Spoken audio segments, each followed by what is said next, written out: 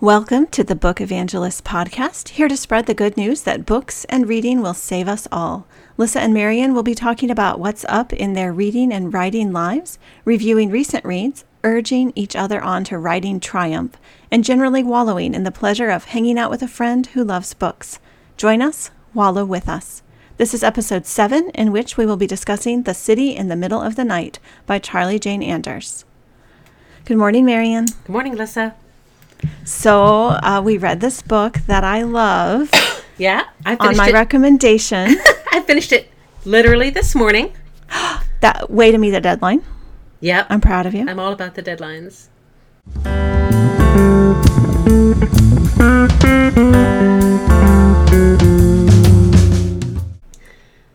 So I will read the description of this book from Goodreads and then tell you what I thought of it. Perfect. Okay. It says, set on a planet that has fully definitive, never-changing zones of day and night, with ensuing extreme climates of endless, frigid darkness and blinding, relentless light, humankind has somehow continued apace, though the perils outside the built cities are rife with danger as much as the streets below.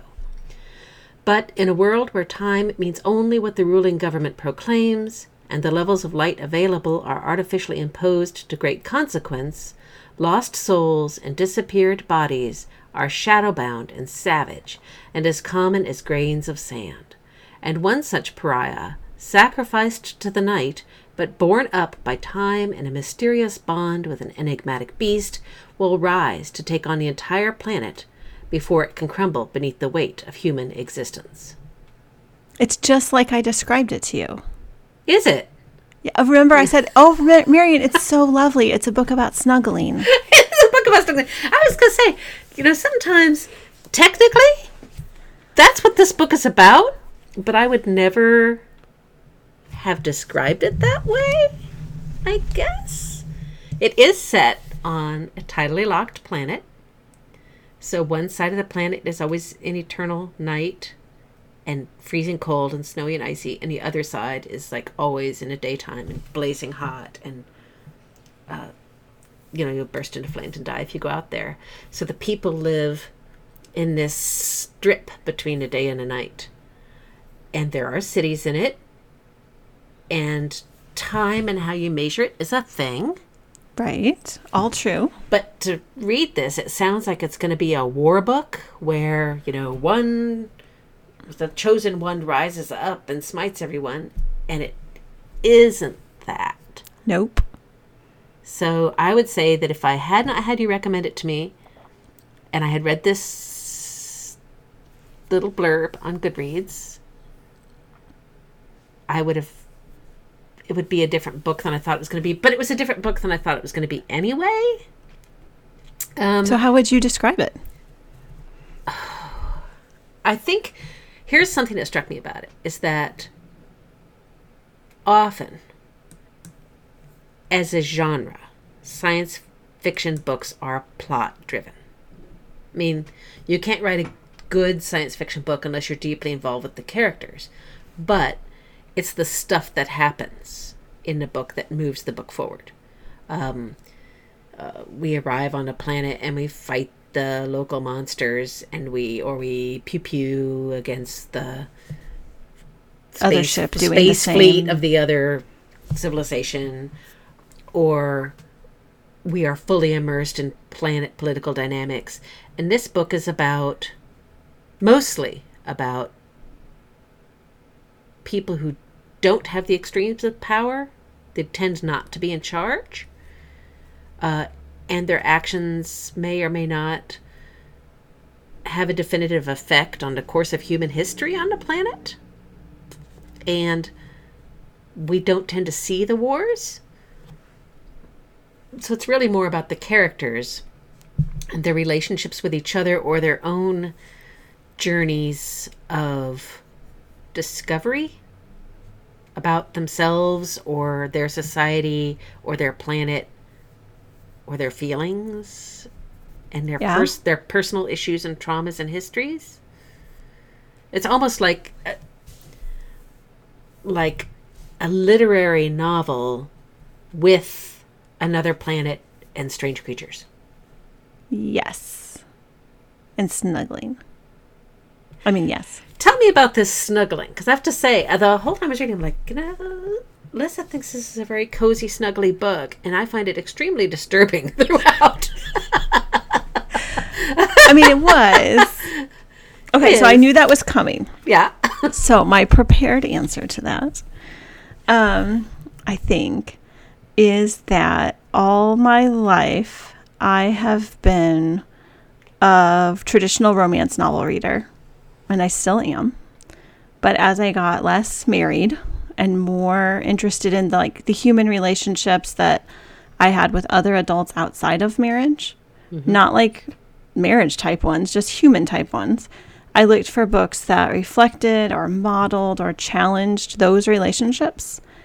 And so this book does all of that, but also with aliens, which is, of course, a bonus. So it, romance novels are just so predictably plot-driven, comfort plot-driven, because, those two people are going to end up together. And in this book, over and over and over, there's relationships where you think, oh, that's what their relationship is right now, and that's where they think it might go, and this is where it actually went, and this is how they feel about that. And then they continue to have some sort of relationship to survive, but it's never ideal, and it's never perfect, and it's never idealized. Or if it is, then that's totally crushed. And ultimately, there's some snuggling. And the snuggling is still the good parts for me, but there was a lot to learn about people and characters and character development beyond that. I can go with that. And there is some snuggling because there's no difference between day and night. There's just always twilight or whatever. Right. Always the state of in-betweenness.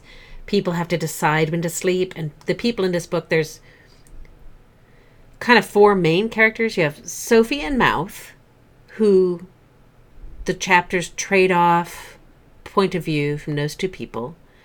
And Alyssa and Bianca. And Sophie and Bianca have a complicated relationship, and Mouth and Alyssa have a complicated relationship. And these people do, I kind of liked it because, I tend to skip over the naughty bits of books. Right. And this book does not exactly have naughty bits. Does not have naughty bits. That's right. But you love this person and you go to sleep together at the same time in the cozy little sleeping pod. But there's never an explicit statement of traditional romantic love between these people. Right. The intimacy is in the sleeping. Yeah, the intimacy in the sleeping and in the sharing of history with this person, I guess. And being awake at the same time also. Yeah, but then you never can decide, or at least I can never decide, whether Mouth and Alyssa are romantic partners or just people who are committed to each other in a loving relationship. Right. And how in the world they define loving relationship. Right. And there are people in this book who are married to other people in this book who have traditional family units. There are. We mostly don't see them. No. I was thinking there's, what is his name? Ahmad Ali? Mm-hmm. Who they stay with in one of the cities. Yeah.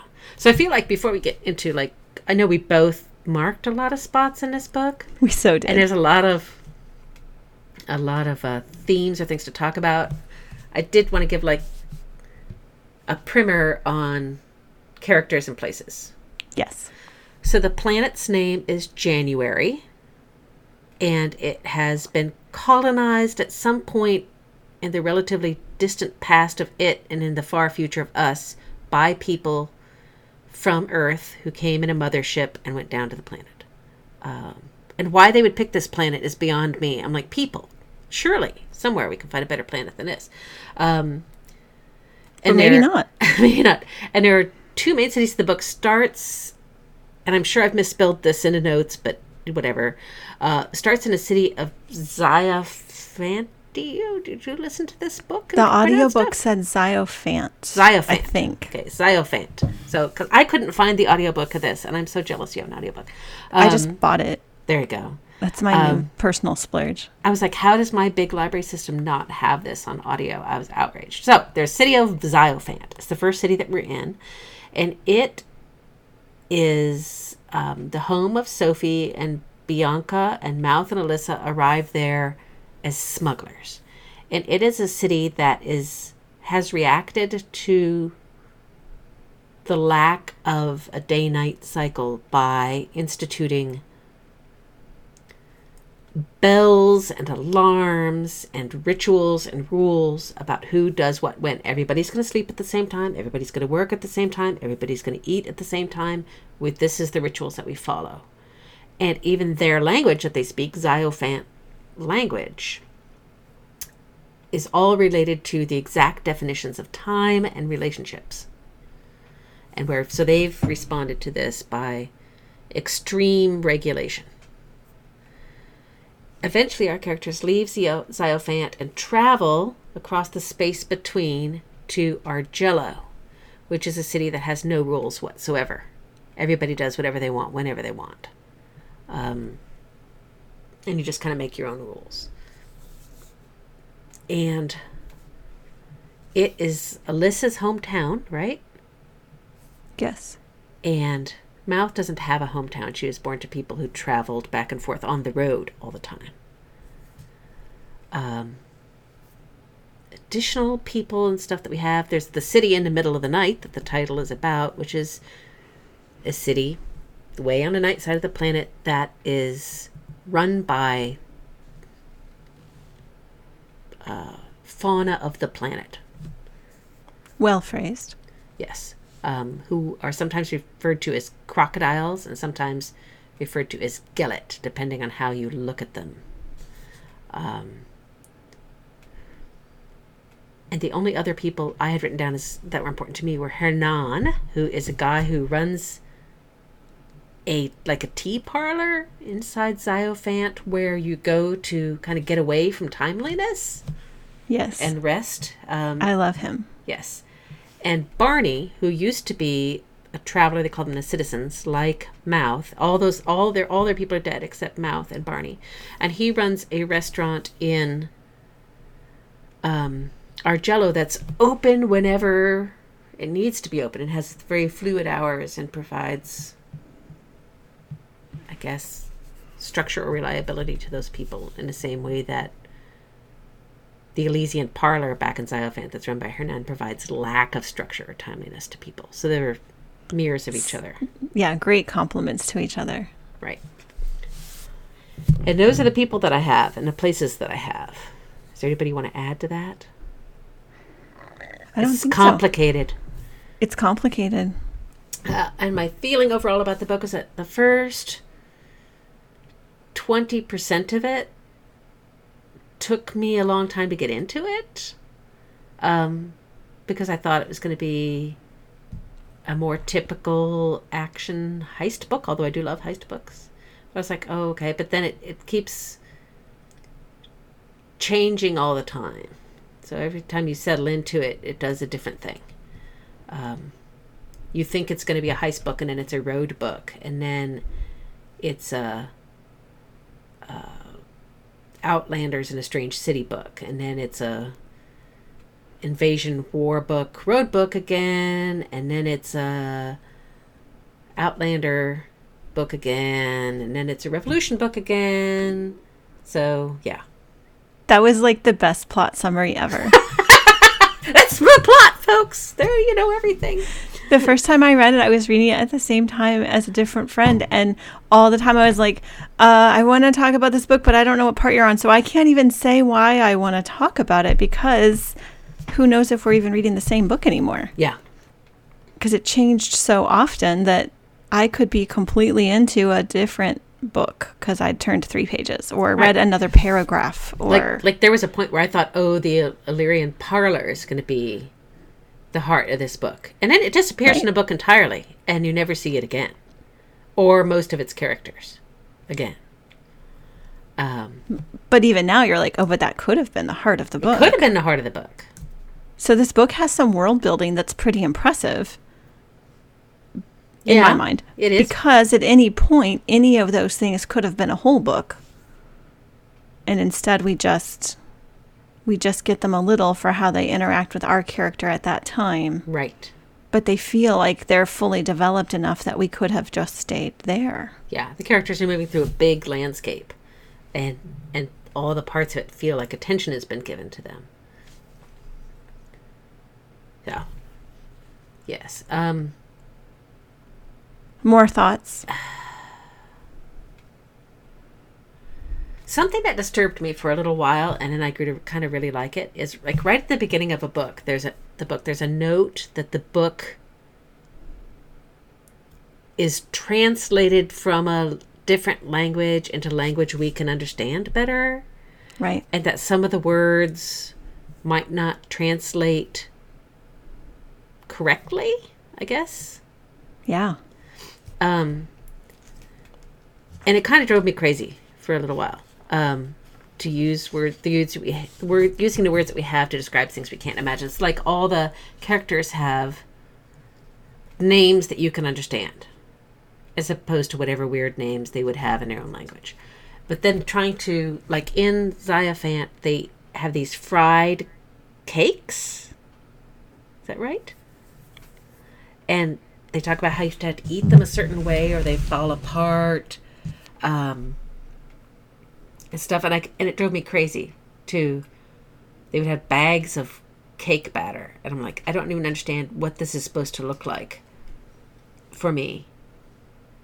And then I kind of got over it after a while. Like, oh, this is a sweet thing. Or I always tell my children that every culture has a fried bread product. And they're always good. You know. Right. Always eat the fried bread product. Always eat the fried bread product. It does, its form changes depending on what it is. Some of them are sweeter and some of them are more, crunchy or whatever, but they're always quality fried bread product. You can't go wrong with it. Whatever form it's taking. And so I decided, well, this is the fried bread product. And delicious. And then later on, there's these cactus pork crisps. And I'm like, okay. So I grew to kind of like it. And animals would have names like the Gellet. They call them crocodiles, but they don't look anything like an earth crocodile would look. And in the Illyrian parlor, there's a marmot, but it clearly looks nothing like a marmot would look. But it's just the translation of it from that into words we're understanding. And in bars, drinks have names that are just almost like random pulled names. And I ended up liking that, although it took me a while to get used to it.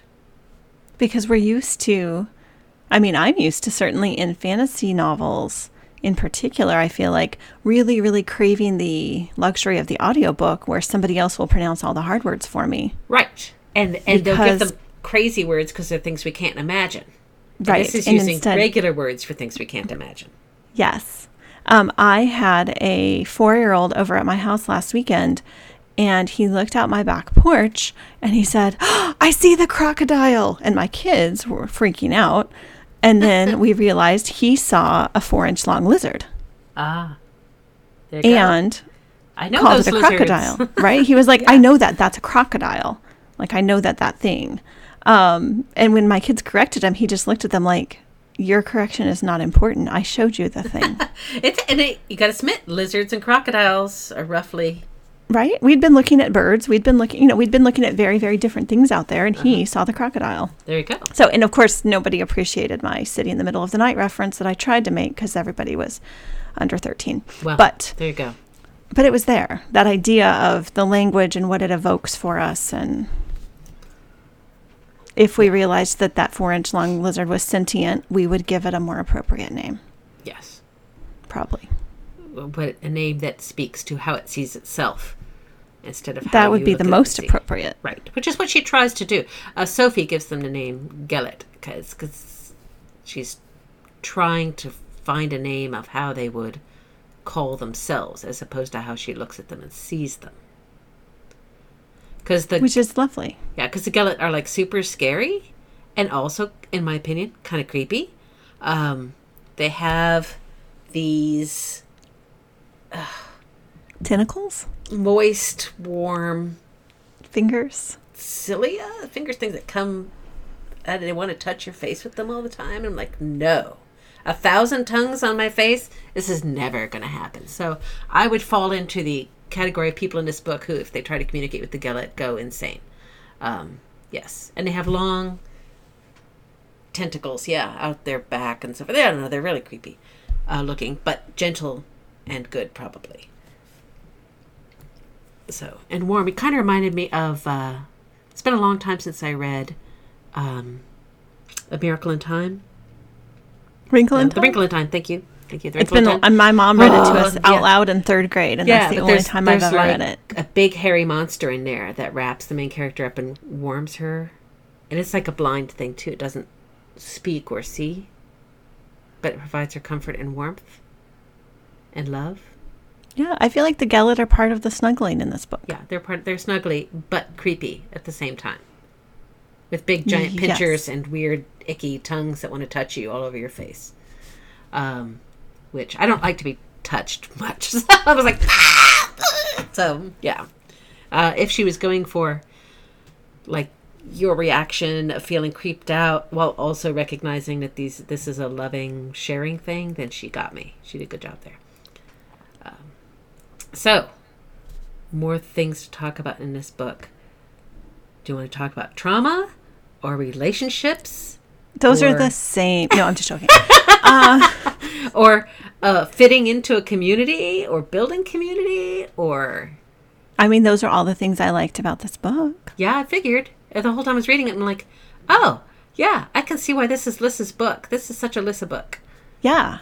So I will say that I had been trying to read a lot of self-help books around the time I read this book, and about kind of all the same things you just said that are those topics. And that this book was, like kind of better than the self-help books because it was more real in its fictions than the self-help books, which always seem really, really fake in their examples. Whereas somehow this book seemed more real in its examples, even though, it was set on January and also Gellet and, Well, I was trying to decide, and I pulled several quotes from the book to decide whether the characters in this book give each other a lot of advice about how to find happiness or your place. And I don't know that those are always on the same page. And I was wondering which one you thought was the best advice. So I'm going to throw several at you here. Ready? Yes. So Barney, the ex-traveler citizen, says to Mouth about the travelers, every community has a need that it cannot meet in itself. The more they say they do not need us, the harder we must try to become what they need most. And then he also says a big thing in the citizens was we were all responsible for each other. Sometimes that meant that anybody who wasn't us could eat shit. But we tried to be generous, and the interdependence is part of the teachings. And to which Mouth responds, so I should go and find some people who are bigger losers than I am and try to lift them up. I loved... And I got more. Oh, and okay. Mouth says, I need to learn to belong to other people the way everyone else seems to, with one hand in the wind. And Mouth says, regarding the citizens and the Gellet, you might mistake because the citizens accidentally hurt the Gellet but didn't know they had done it. But the Gellet responded to that anyway. So it says, you might mistake understanding for forgiveness, but if you did, then the forgiven wrong would catch you off guard like a cramp just when you reached for generosity. And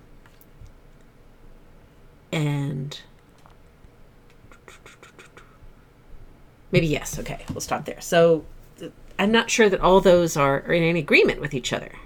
No, that's what I love about them. Uh-huh.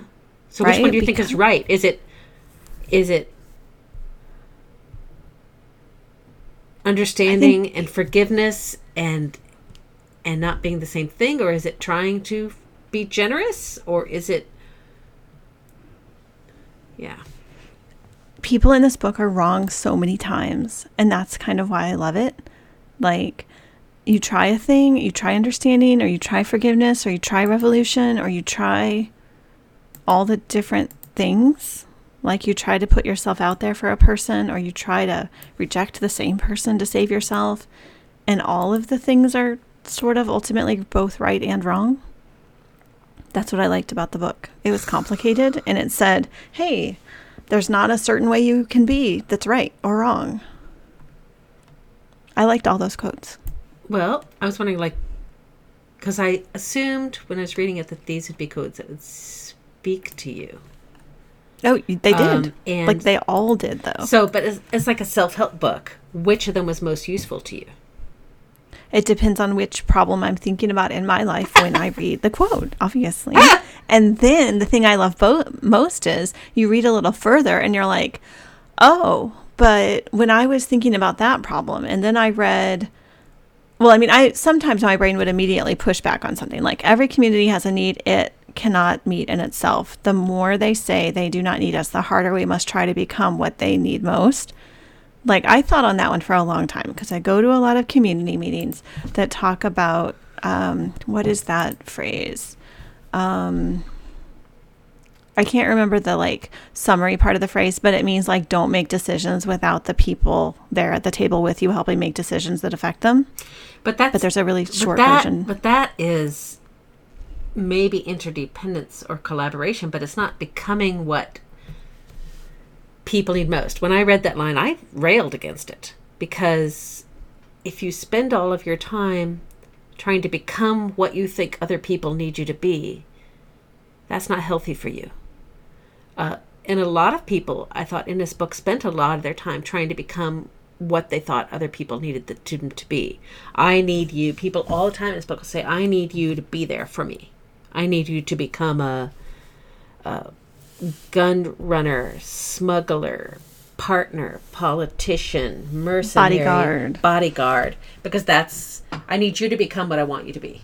And it doesn't tend to bring anybody happiness in this, or relief from their own misery, their own feelings of guilt about things that happened, or doesn't heal the wounds of their own past to try to alter themselves into something that somebody else should be, wants them to be, they think somebody else wants them to be. Exactly. But, and we see it play out with characters that we care about. Right. But this is also in counterpoint in the book to this concept of time. Because there's no way to measure time on this planet, is the cycle of daily living important, or is history important or not? On the way from Earth to January, the Earth people on board the ship, like, engaged in wars with each other all the way there, which is kind of amazing. On the ships. On the ship. And there was a massacre of the people from the contingent from Nagpur, which is a city in India. And people never talk about this massacre, this crime from the past that affects them. And one of the characters says, we can't focus on building a better future if we spend all of our time agonizing about things that happened a long time ago. And that's in contrast with the Gelet, who almost have a shared consciousness, and they trade memories back and forth, that the memories are something that everybody has the memory. All they do is concentrate on renewing memory and all the things that happened in the past as a way of preserving knowledge or understanding of how far they have come. Does that make sense? Yeah. There's a lot of really good opposites in this book. There are. Everything has a mirror to itself. But in terms of, don't focus, you can't make a better future if you're always stuck about what's happening in the past. That's something I think a lot about in my own life and in the life of planet Earth.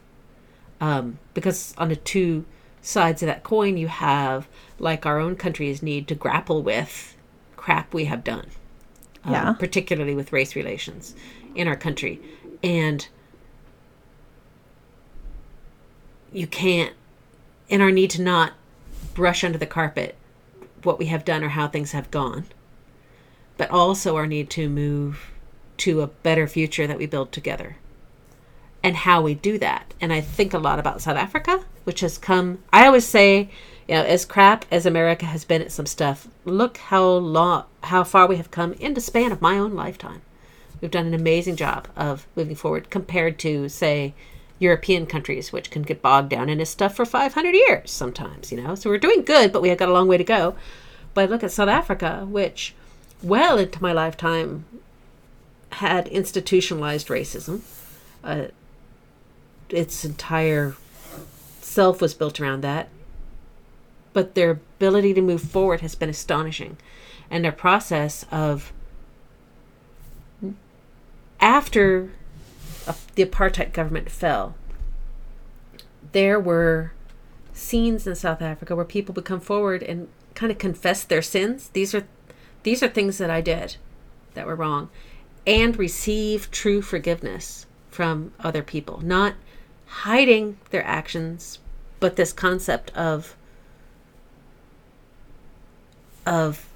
forgiveness and understanding be two different things, but that forgiveness is necessary. Like that. Which is amazing. Yeah. So they need to look at your past, but also move forward by making peace with your past, or attempting to recognize the hurt that you've given, and and ask for forgiveness and receive forgiveness, the ability to give forgiveness to people who've wronged you. So I thought she had a lot to say, about us, even though it's 3,500 years in the future, people is still people. Which is what sci-fi is great at, I think. Yeah, although oh, look, I wrote a book about a tidally locked planet. Yeah. It's in the future. And I always kind of hope by 3,500 years, maybe we will have evolved intellectually, which we don't hear. But if I'm writing a book now, I need it to speak to people of my time. So, yeah. Right. And I think this does, right? Because we look at this and we're talking about American race relations, and we're talking about, or we will talk about climate change, maybe. Yeah. And, we're looking at things that happen here, and at all the levels, right? Like, I can read this very personally about my personal human relationships with 10 other people, but I can also look at it at the community level, and you're bringing in American history, European history, African history, colonial history. Like, it's working. Yeah. It's working on a lot of levels. Yes. So I liked that the quotes that you read, I liked all those quotes. They're all conflictual, because this is not a book that you can rally around one particular quote from, because one particular quote is not going to be enough for us to rally around. We're going to have to re-examine our thinking over and over and over. Yeah. It's a very thinky book. It is a very thinky book. So what other thinky things about it would you like to tell me all about? Tell you all about? Well, or discuss it. All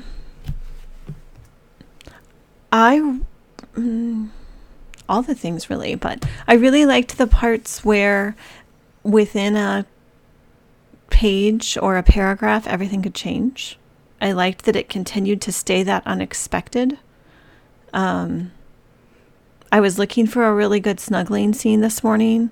And then I remembered that one of the good snuggling scenes where it was actually Bianca and Sophie, out in the traveling on the road between the two cities, and they finally get up into the little snuggling pouch to do their sleeping of the watch shift. And it doesn't go well, and Sophie tries to say something thoughtful and touching, and Bianca says, "Let's just sleep. I don't want to talk about it." And then they wake up to somebody on the road being killed by a scary monster.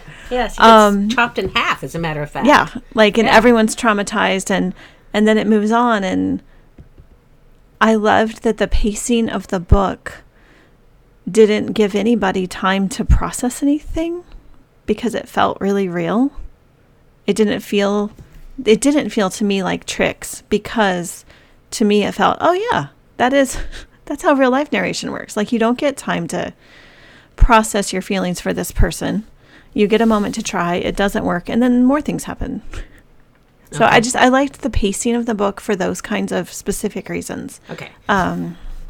Yes, what do you think? So, well, we got novel pacing, and we've got relationship issues here. And I'm trying to decide which one of those I'd care to respond to first. You can respond to both. Well, on the pacing front, as you know, it took me 100,000 years to read this book. My library copy of it is, I think, now 11 days overdue. So I might need to take out a loan to pay him a nickel a day fine.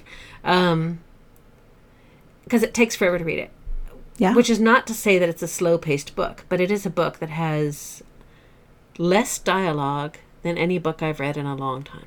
It has huge swaths of exposition and thought and mulling of things and description, and then little snippets of dialogue. The people in this will go pages without talking to each other, and that means there's less white space on a page, which takes more time to read generally. And then it is full of changes of thought or mood or material pretty quickly, so you have to pay attention to it all the time. You can't skim it. Unlike those romance novels that you love so much. And they're very skimmable. Yeah, heck yeah. You can skip 50 pages. It's cool.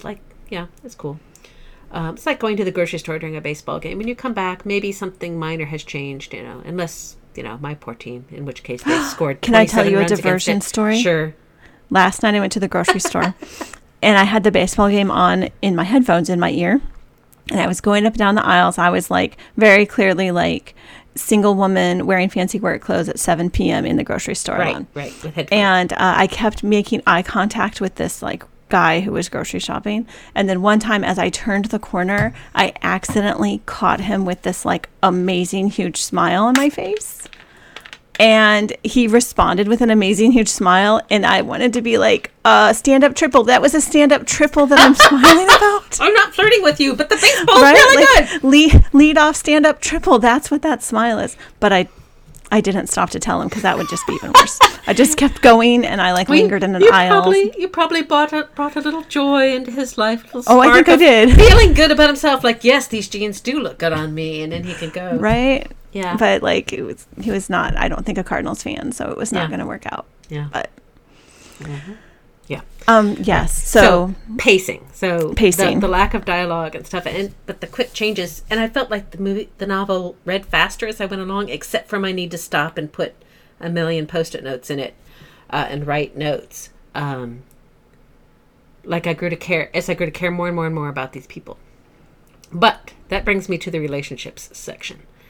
Yes. There was one of the four main characters that I did not like, and I did not like her from the get-go. And she did not disappoint me, so this is spoiler, which is Bianca. I mean, everything has been spoilers, but Bianca. Everything's spoilers, and yet you should go read it anyway, because you can't understand it unless you really read it. Bianca is the sparkling, beautiful, kind of popular girl. When at the beginning of the book, they're both in university, she and Sophie in Xiophant, and Sophie has this kind of crush on Bianca. Bianca's everything she thinks she wants to be or admire, everything that's admirable. But that relationship bugged me from the beginning, and to me it was the definition of what unhealthy relationships look like. Yes. In that Sophie is always secondary to Bianca. Bianca's feels are somehow more important in it or more valid in it, and Sophie is made to she gets executed right at the beginning of the book, or they try to execute her right at the beginning of the book. She is punished for Bianca's flaws.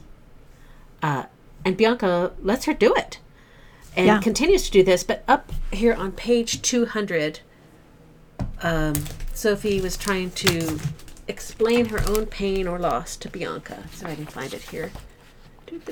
And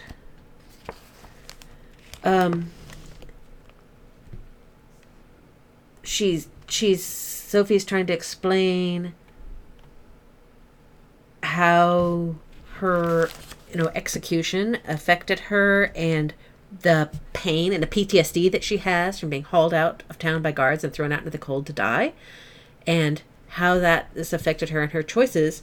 And all Bianca has to say is okay, I'm sorry, but it happened to me too. I had to watch them, take you away and kill you. And I thought, Bianca, she's a gaslighter.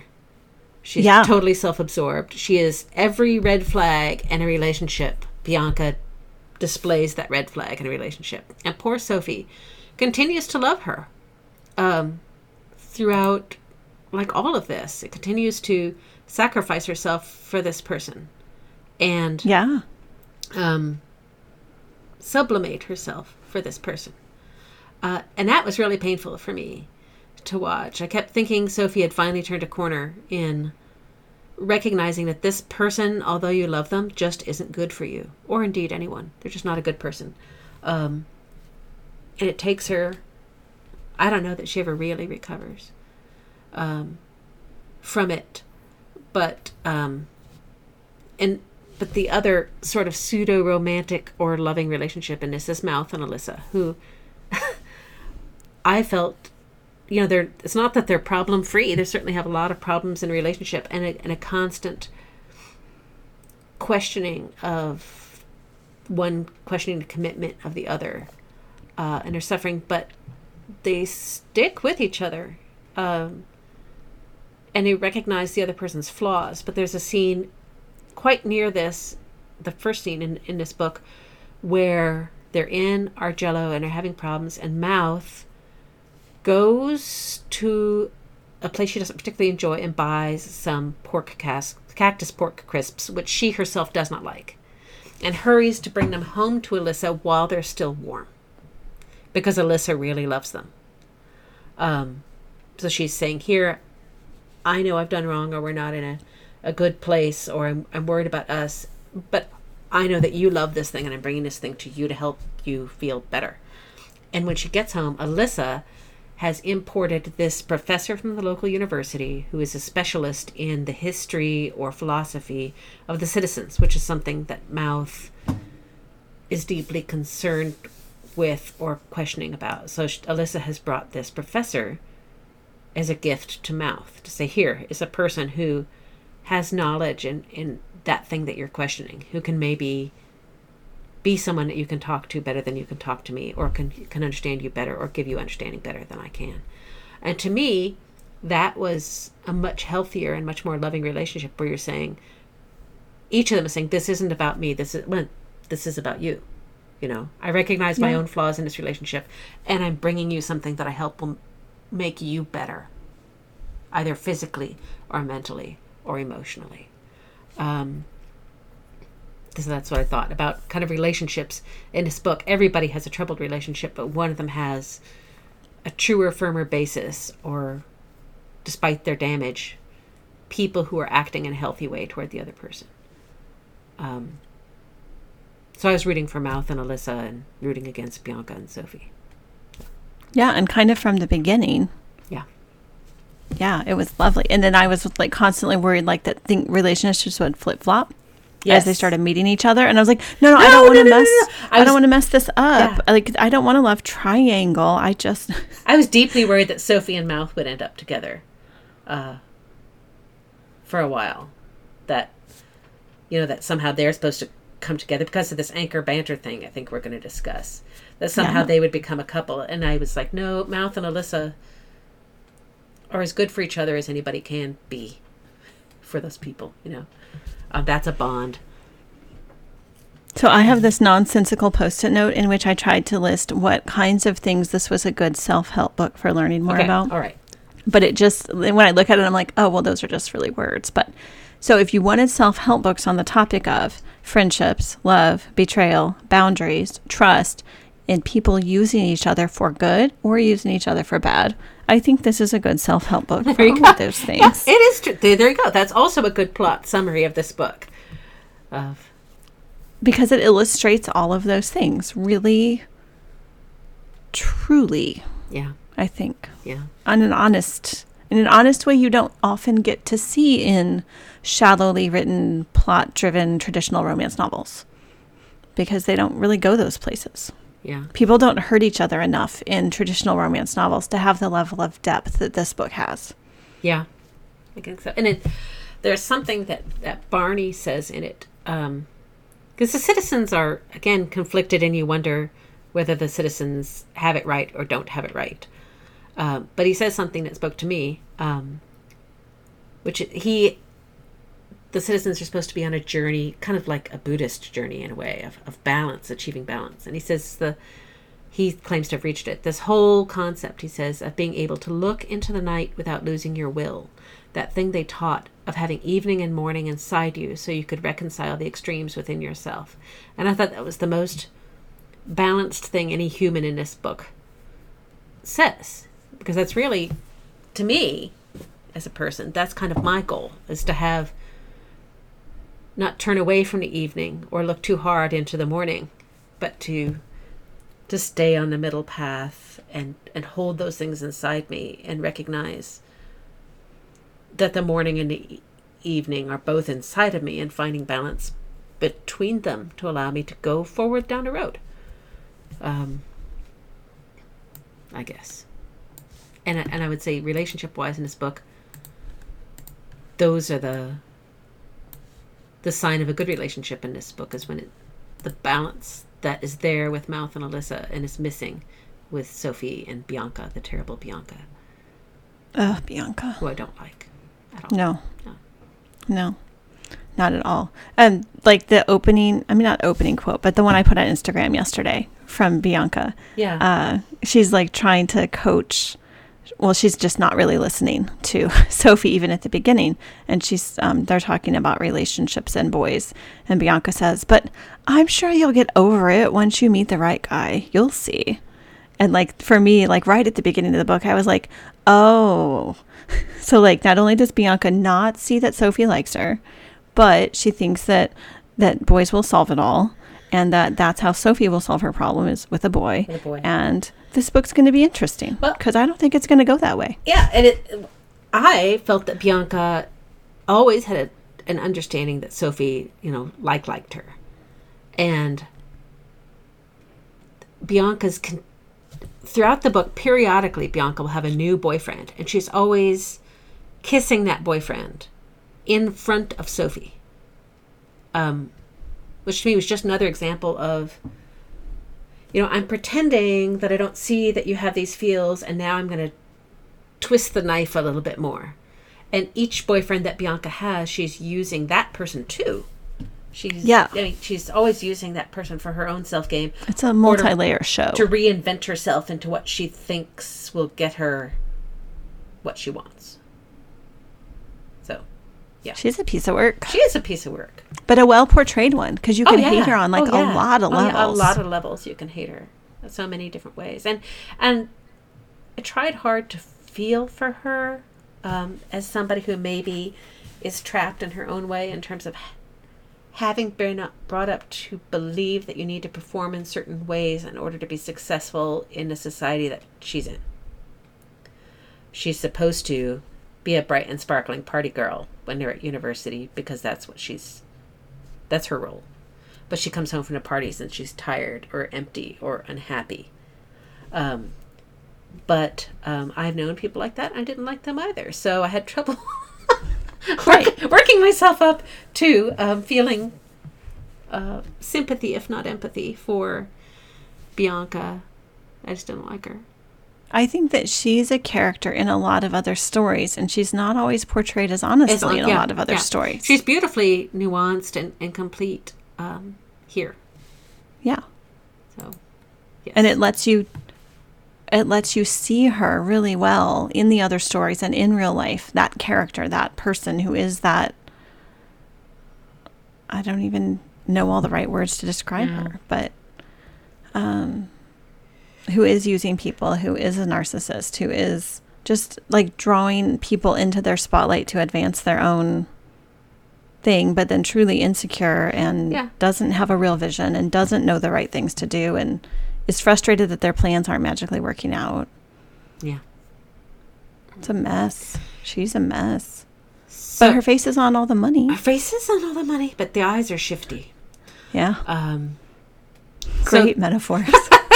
So the other thing you wanted to talk about is this concept of anchor banter. You want Yeah. to explain to the world what anchor banter is and why you want to talk about it? Well, I love that it's a thing throughout the book that's misunderstood a lot of the book. And then it's this concept of having somebody out there who's like your jinx. And when they do explain it, they explain it different ways. And then it's clear that everybody still understands it a little differently.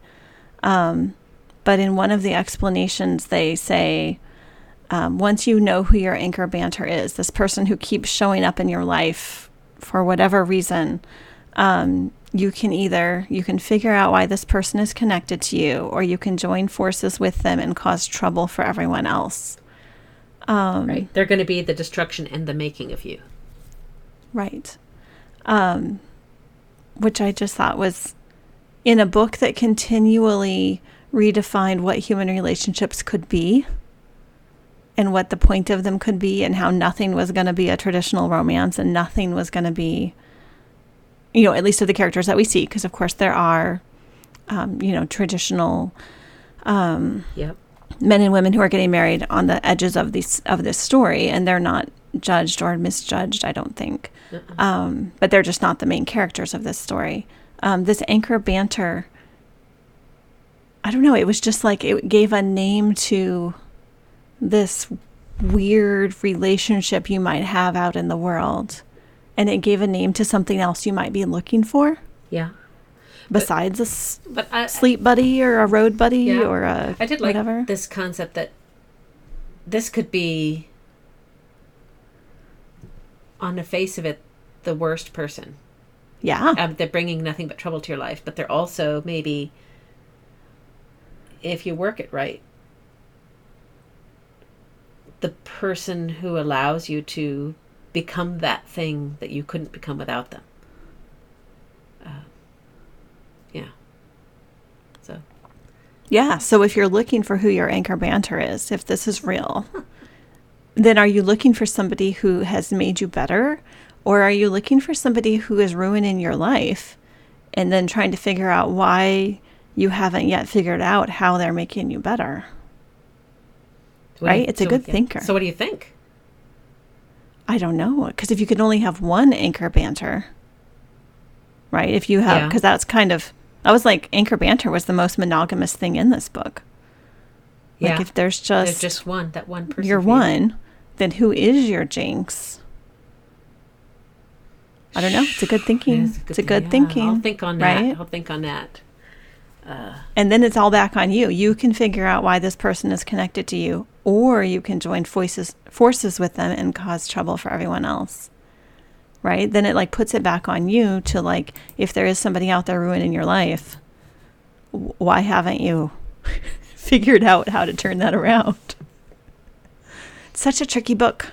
It is. It's periodically when I was reading it was like, I can see that this being a book that people read over and over again, like your annual reading of The City in the Middle of the Night, because it's going to mean different things to you depending on where you are. Yeah. Different things. And what problems you're encountering and what newspaper articles you just read. Yeah. It's all in there.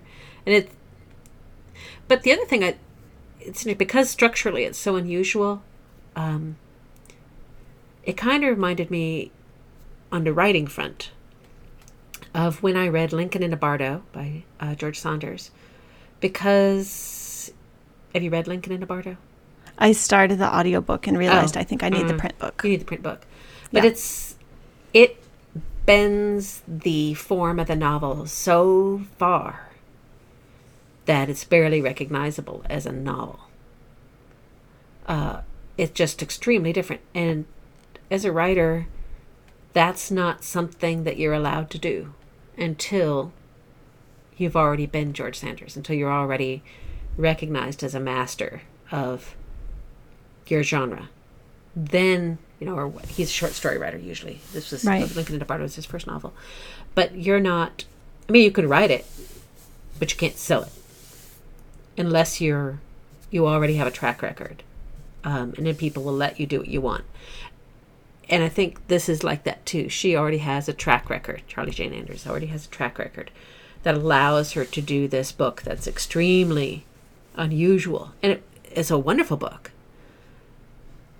But society is not going to give you permission to write this one until you've done it. And I'm sure it's the same in other things too. In movies, you probably have to, I'm sure you have to make the big budget, whatever movie before you're allowed to make your heartfelt movie that speaks bigger truths or themes. You know what I mean? I do. Yeah. So you got to put your time in the trenches before they let you write books like this. So do you have to be commercially successful? I think putting so. Your time in the trenches? And that's like a big question about traditional publishing and indie publishing and stuff. You can write whatever you want anymore and indie publish it yourself, but that doesn't mean anybody's going to read it. People might. There's all people like, oh, you'll find your audience, your people are out there, which I'm sure is true. But in the background noise of book publishing, how do your people find you? And if you want certainly to be a major publisher book, which this one is, although I don't know which one, but it's obviously so because you can buy it in bookstores. I'm sure it's Tor, isn't it? I think so. Yeah, I think it's Tor. Anyway, I'm sure before Tor is... Yeah, Tor. Before Tor is going to... It has Tor book written all over it. Literally and figuratively. I couldn't see because I have Post-it notes all over my copy. Yeah, it's a Tor book. I'm like, it's got to be a Tor book. But before Tor is going to let you write this book, I'm sure you need a track record of commercial success and people knowing who you are on a platform and stuff, after which people will give your book a chance. But if you were unpublished person with no track record and you sent this in, I don't know that they would publish it because they wouldn't get very far into it. No, not very far into it, because it is a literary novel and also a science fiction novel. It's kind of like... you have to have the right reader for that, or have somebody you really trust hand it to you. Right. Yep. And say, here, this is what this person has done. You know they're a good writer. I trust you. You trust me. Let's do this thing to make this book. And I would love to know how many copies it has sold and stuff like that. But who knows? I'm sure it's been a good thing. I mean, I know several people who've read it now. Yes. So that's my thought. But did we hand it to all of them? Yes. Maybe. Hand selling of books is like a thing. Yeah. So I have the library copy again right now because my copy is with somebody else right now. Yeah. Because I handed it to them and said, I think you should read this. Here, I will let you use my copy. Which I'm doing more and more. Yeah. I didn't used to be a book loaner. I know. I'm not. I still hesitate to loan books to anybody because you might not get it back.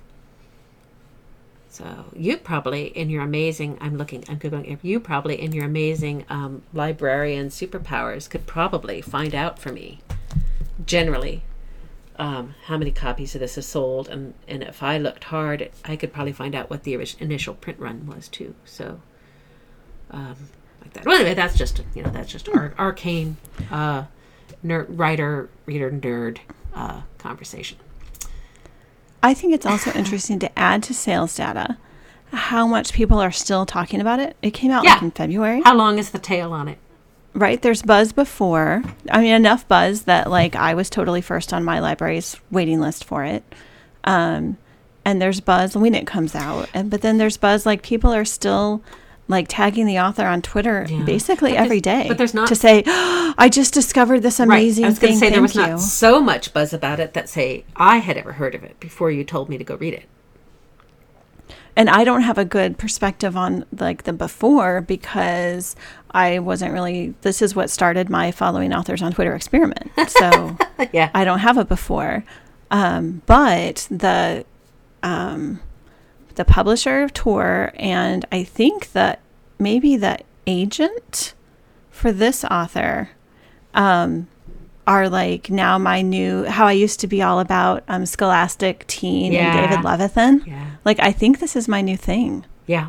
The agent on this one and my other new favorite are both Dong Wan, and he has a Publishing is Hard newsletter that I subscribed to. And Like, in the most cheesy way possible, I have subscribed to his newsletter. Do you do that? I think he's my new David Levithan. I think he's my new, like, the things that this person chooses to devote their time to as an editor, I am probably interested in reading. And I would tack Tor itself onto that. If you're into science fiction in particular, if Tor is producing it or interested in it, that's like a stamp of approval in my book. They're making good choices and risky, interesting choices. And they're doing a great job of articulating their choices. Yeah. Why they did it, why they think you'll like it, what they think is interesting or different or relevant about it. Yeah. So there you go. Well, they're doing all those things right. How do we do them right? I don't know. So, I guess we sit at the feet of the masters and learn the whole Burkean parlor scenario where you go to the party and when you first arrive at the party, you sit and listen to what the people who've been there for a while are saying and doing, and you learn by them, and then you slowly achieve a voice of your own. Yes. And you can listen to the author directly on her podcast. Yes. Which I just started experimenting with like last week. It's called Our Opinions Are Correct. So this is me going on the record saying, I totally was a fan of this podcast at least 10 days before it won the Hugo for Best Fan Cast. Well, you're an early adopter, aren't you, Lissa? I was like just barely an early adopter. Well, I didn't listen to it until you told me to listen to it, but I think I had technically downloaded a couple of episodes and maybe started listening to the first one before it won. So early adopter. Maybe I get to be an counts. early adopter too. I get my Definitely. pin, the early adopter pin, where I'm Yes. on a pill. There you go. Excellent. But again, it's like that listening at the feet of the masters and hearing what they're into and hearing what's influencing them.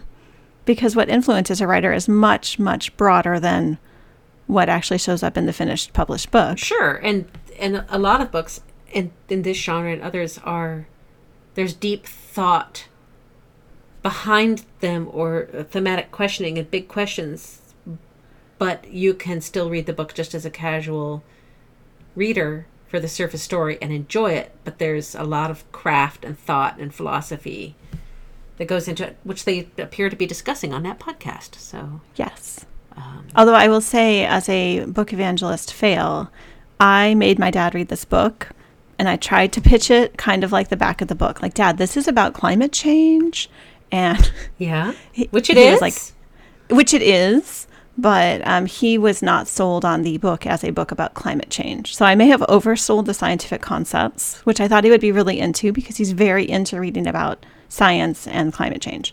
But I think his exact words were something like, it was just too much science fiction. Yeah, it's interesting because I've kind of thought about selling it to my mom, or have sort of half recommended it to her because she's interested in literary novels about people in relationships. I think that could be a sell then. But she's totally not into crazy town science fiction fantasy stuff, which I am. Right. So it might be too fantastic for her. Maybe just prep her some. Well, we'll see. What we need is to make our parents read it, and your dad and my mom can get in a room together and do like an addendum to this podcast, discussing about the parts that they liked, whether they like this book or not, or whether they have raised daughters who read weird junk. Yeah, I think they would agree. They have raised daughters who read weird junk, and then try to convince them that it's really a book about science, Dad, I promise. Or, Mom, it's totally just a literary novel with an unusual setting. Well, and I finished this book the very first time, like, on a vacation with my dad and my kids. So, of course, I was, like, glowing at the end. Like, Dad, you should take this home with you. Yeah. That's interesting, because I finished reading Station 11 when I was on vacation visiting my mom. And I'm like, Mom, you need to read this right away. And, of course, she loves it and has bought many copies and given them away to people who didn't bring them back. So that's why you shouldn't ever loan books to people, because people are dreadful and they take your books and they don't bring them back. I'm going to try to get my dad to read Station 11. Yeah. I'm going to say, well, Marion's mom liked it. Yeah. It's going to be great. Marion's mom loved it. You could just put that in there. So it says things like, I really must read that book again. So what you thinking about it? It's a good sign. There you go. So, have we hashed through this one? I think so. You had me read an essay called The Moth. Oh, uh-huh. Oh, it wasn't called The Moth, but it had the word moth. The Death of the Moth. By Annie Dillard. Yes. Yes. Which, I did my homework. Good. And I was maybe only a third to half of the way through the book when I had you read that essay, which is a very short essay and findable online for people who want to read it. I will link it in the show notes. And Annie Dillard, as a writer, is very interested in nature and God, I guess. And this essay is about a time when she's living by herself in a house in the Northwest, and there's a spider behind her toilet that catches bugs and eats them, including moth bodies. And she recognizes what a moth body looks like because she was camping and a moth flew into her candle flame and burned to death, and also transformed into a conduit, I guess, for heat and light. And in the total giving of itself became something new, I guess. And it's kind of a reflection on the price you need to pay, I think, in my opinion, the price you need to pay if you want to create something new. And I was wondering if you, in reading that, if you saw relationships between that and this book that we just read. Yes. I think yes. Like, you can't just say yes. I mean, you can.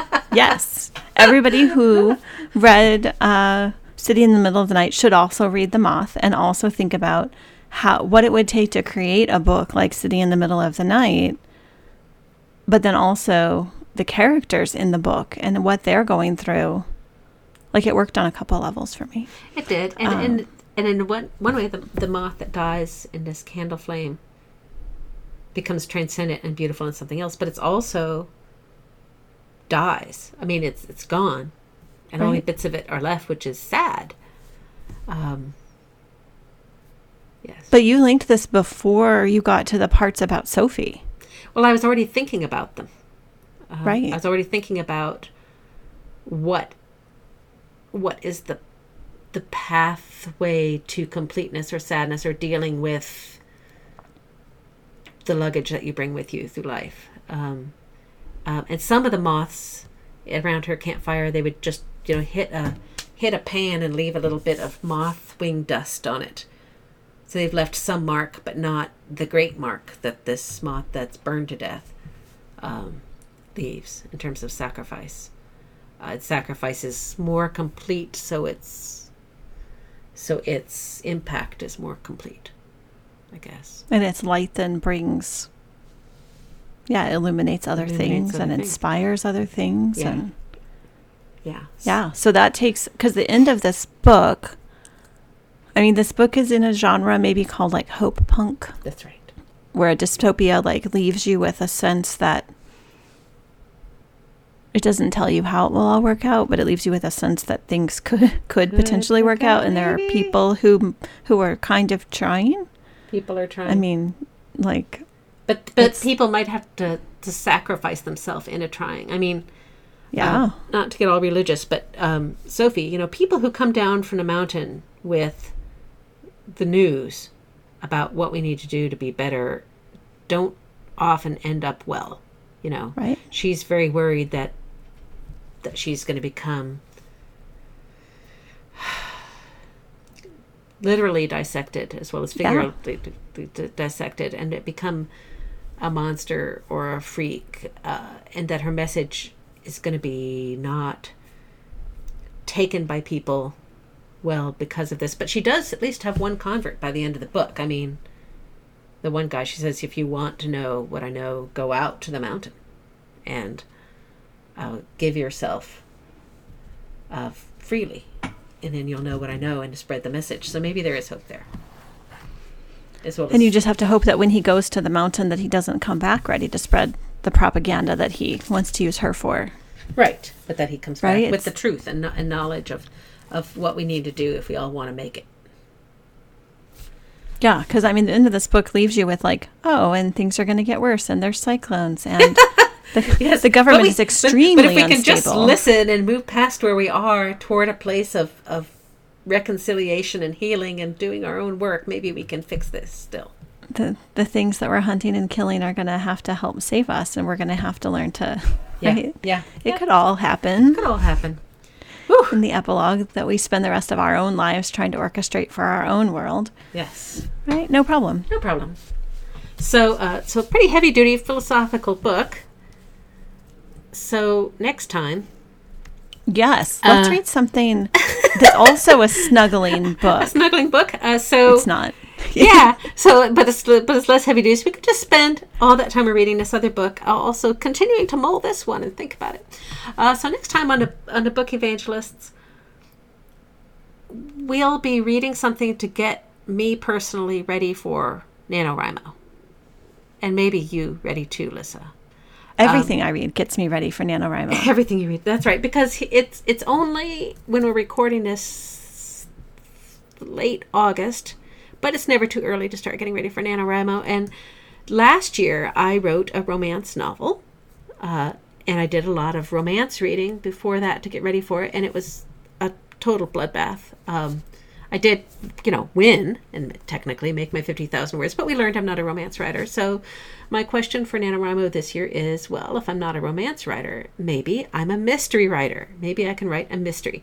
So I have been getting ready to start, I guess, reading and listening to audiobooks of mysteries. And I'm particularly thinking I'm going to write a cozy mystery with a historical setting. The heyday of the mystery genre itself, which was the 20s and 30s, as I think my setting. So I'm suggesting that next time on the Book Evangelist, we read a cozy mystery with a historical British setting. So we're thinking maybe Agatha Christie? Yes. And I don't know which one yet. You've only ever read one Agatha Christie? I think so. I've read several, so we will... Have you read Murder on the Orient Express? I'm sure that I know what happens, and I maybe have read it in a far distant past when I was a young teenager and read like a boatload of murder mysteries of the English varietal. But I'm thinking maybe Murder on the Orient Express. There is an audiobook narrated by Kenneth Branagh. And he made a movie where he plays in Murder on the Orient Express as well, relatively recently. So you could also watch the movie on the side if you can get it. I can. I know where it's shelved at my local public library. I think Murder on the Orient Express is an Hercule Poirot book, and I think he plays Hercule Poirot. Would that be okay, or do you need the other? No! So we'll read Murder on the Orient Express, and or any other murder mysteries you come across, and or watch the movie of Murder on the Orient Express, which has been done more than once, and discuss cozy mysteries, Agatha Christie, how we feel about reading Agatha Christie, and what we can get from this book that will help me write a better book in November. Sounds like a wonderful plan. That's a plan. So, until then, thank you for listening to the Book Evangelist podcast. Please remember to listen and subscribe wherever you get your podcasts. Notes for this and previous episodes are available on the Book Evangelist website. And as always, we'd love to hear from you. Send us your comments and, of course, your book recommendations at thebookevangelists@gmail.com.